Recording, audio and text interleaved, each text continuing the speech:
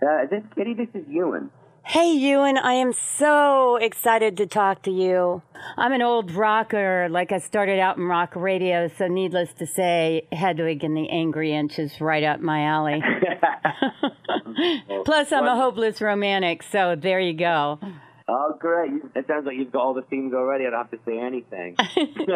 Rolling Stone called it the best rock musical ever, and it won a Tony for, best musical revival. It's just unbelievable. But for people who don't know the story, can you kind of throw it out for us? Well, I suppose in a nutshell, it's about a young East German boy in the 80s who is separated from the West by the wall, and he wants freedom from this oppressive society. And his mother and his boyfriend, he meets an American soldier who agrees that he'll help him get over the wall. But to do so, he'd need to get married. So to do that, he has a sex change operation, and it is botched. And he ends up being left alone in Junction City, Kansas, in a mobile home with his husband leaves him, and he's left with nothing. She, at this point, is left with nothing. And it's really a story about her search for self-identity, her search for love, her questions about what is love, who is love, do we deserve love, do I deserve love, do you deserve love, she says to the audience. You know, who are we? What are we? Why do we think we are different when possibly we're all the same? And she sort of asks these huge, grand questions and then spends the night through this amazing rock score and this wonderful lighting and set, the whole thing on stage. It's a whole amazing world, but she's asking these fundamental questions, and she goes through the evening asking them, and we hope at the end she may find some answer. I mean, there's never really an answer, but, you know, she finds a place where she can be herself inside of those questions, and hopefully the audience leaves finding a place where they can too. Wow, you know, you've really summed that up in such a great way. If I didn't know the story, I'd be like, what? Poor thing, just to be in Junction City, Kansas. That alone is enough to doom anyone. You know. Well, luckily she survived it, but yeah, I imagine it wasn't the best time in her life. Right, and it is a heady piece. You can feel that. Yeah, you really can, and I think I'm very lucky to play this role on a tour because, you know, sometimes when you're in a sit-down theater, especially in New York, people are coming to see the show. They're choosing to come and see Hedwig. Either they're coming for the scandal, or they're coming for the difference, or they're coming for whatever, or they're coming for the famous actor playing the role, whatever it may be. But here, you know, sometimes people aren't coming for this. One woman in LA said, "I thought this was a show about Harry Potter's owls." Whoops. So, you know, it's a subscriber audience in some places, or some places we're going to, you know, pretty conservative areas where you wouldn't expect there to be an audience for this show. And I'm constantly surprised by how well it's selling and how many people are really being affected and changed by it. And I feel like it's an important time in American history to be sort of traveling with this show. I feel very, very lucky. Oh, yeah, I know. But being in North Carolina, it's been kind of iffy, you know? Yeah, I must say that the state that got the most sort of really was North Carolina. Of course. Even over Utah. But DPAC, the Durham Performing Arts Center, and Durham in general, Durham is so diverse. Durham and DPAC, it is just phenomenal.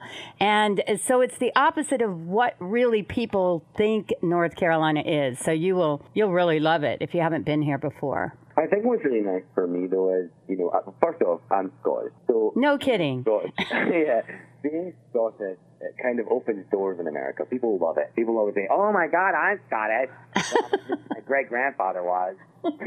You do a terrible Southern accent, yeah. I'm terrible American. Anyway, people talk to me. It's like a sort of magnet for people. So when I'm in a new place, you know, the City of War in West Virginia, which is a real place, or when I'm out in Arizona, or when I'm anywhere really in South Dakota, I don't really have any trouble talking to people who are similar and people who are extremely different. I'm pretty good at sort of, how to say without sounding full of myself, but I'm pretty good at sort of having a conversation and making people feel comfortable and listening to them and hopefully imparting something of myself to them. So I feel like going to a different place where I'm not expected to be liked as a person, or I'm not expected to feel comfortable, and winning there and being okay because I'm Scottish, because I'm different, because I can offer something, because I'm willing to talk to anybody. It doesn't matter what color you are or who you voted for or what you believe in. I think it's really afforded me some great opportunities in this country. I wouldn't mind going to somewhere in North Carolina that wasn't quite so open, because, to be honest, those are the people we need to reach. And honestly, if you do sit down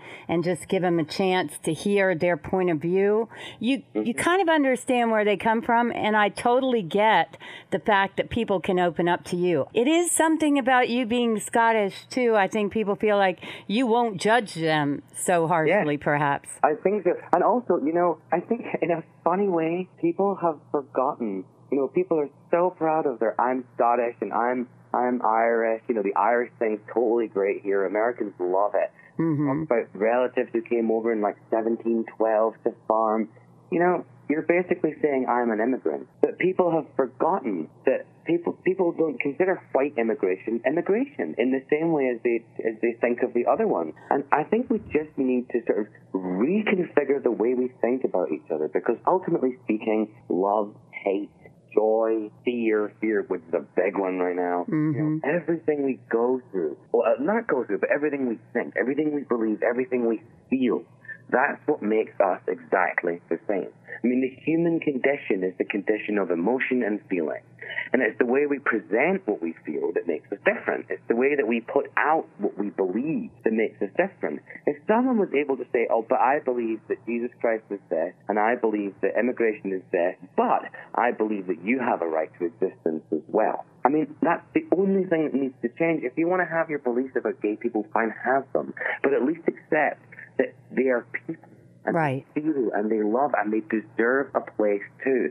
I want to find a place for my white brother in West Virginia, and I hope my white brother in West Virginia can find a place for a Native American too. If only. But I think that, don't you believe that music has the power to just bring everybody together too, like a show like this and the music that it encompasses?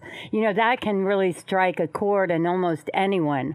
I really agree. I've always said that, some people don't like going to the movies. They don't like the movies. Some people never go to a museum in their life. Some people hate they can't stand art. But everybody has a song. There's always that's our song, or put the music on, or any bar you go into, or barber, the music is playing wherever you go, because music does something to people. What's your song, Euan?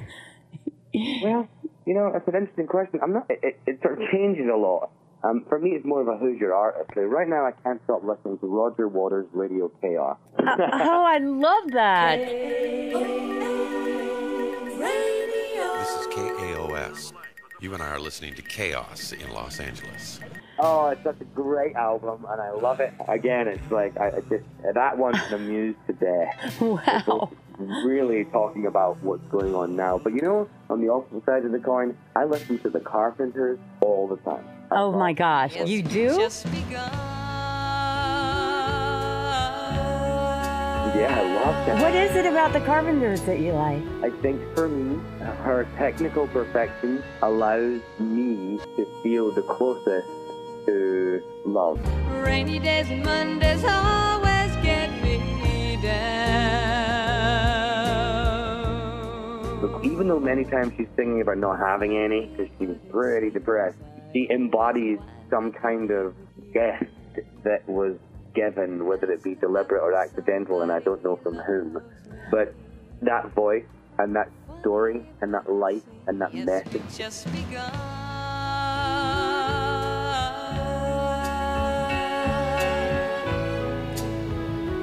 I don't know, there's just something about it. Wow. That makes me feel like I'm 4.5 years old again. Wow. Talk about hopeless romantics, right? Yeah, it is hopeless. No, I'm kidding. I like that. I like that, going from one end of the spectrum to the other, from Radio Chaos to the Carpenters. That's crazy. So, Euan, let's talk about how it is for you playing this role of Hedwig.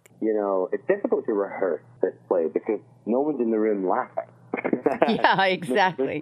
There's no audience interaction, and this play is really built on not having a fourth wall.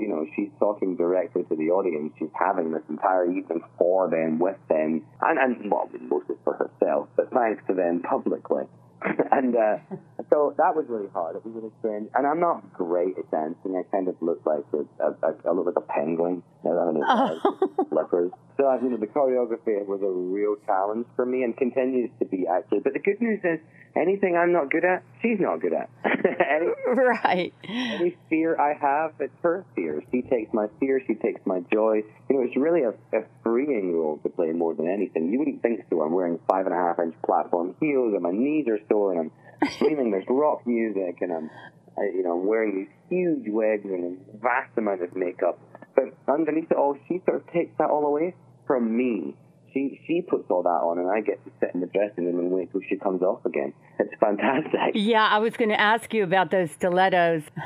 It is a challenge, but it's a challenge I was dying to take on. When I found out I got the job after a couple of auditions, I knew that I'd gotten something really exciting. Did you come, Euan, from a musical background, a theater background? No, neither of my parents and neither were their parents involved in the arts at all. They were very supportive. I don't know, I was always able to sing when I was a kid, and I used to, you'll love this, when I was really young, I used to sit next to the old 1970s Bose speaker with that sort of black, fuzzy felt front.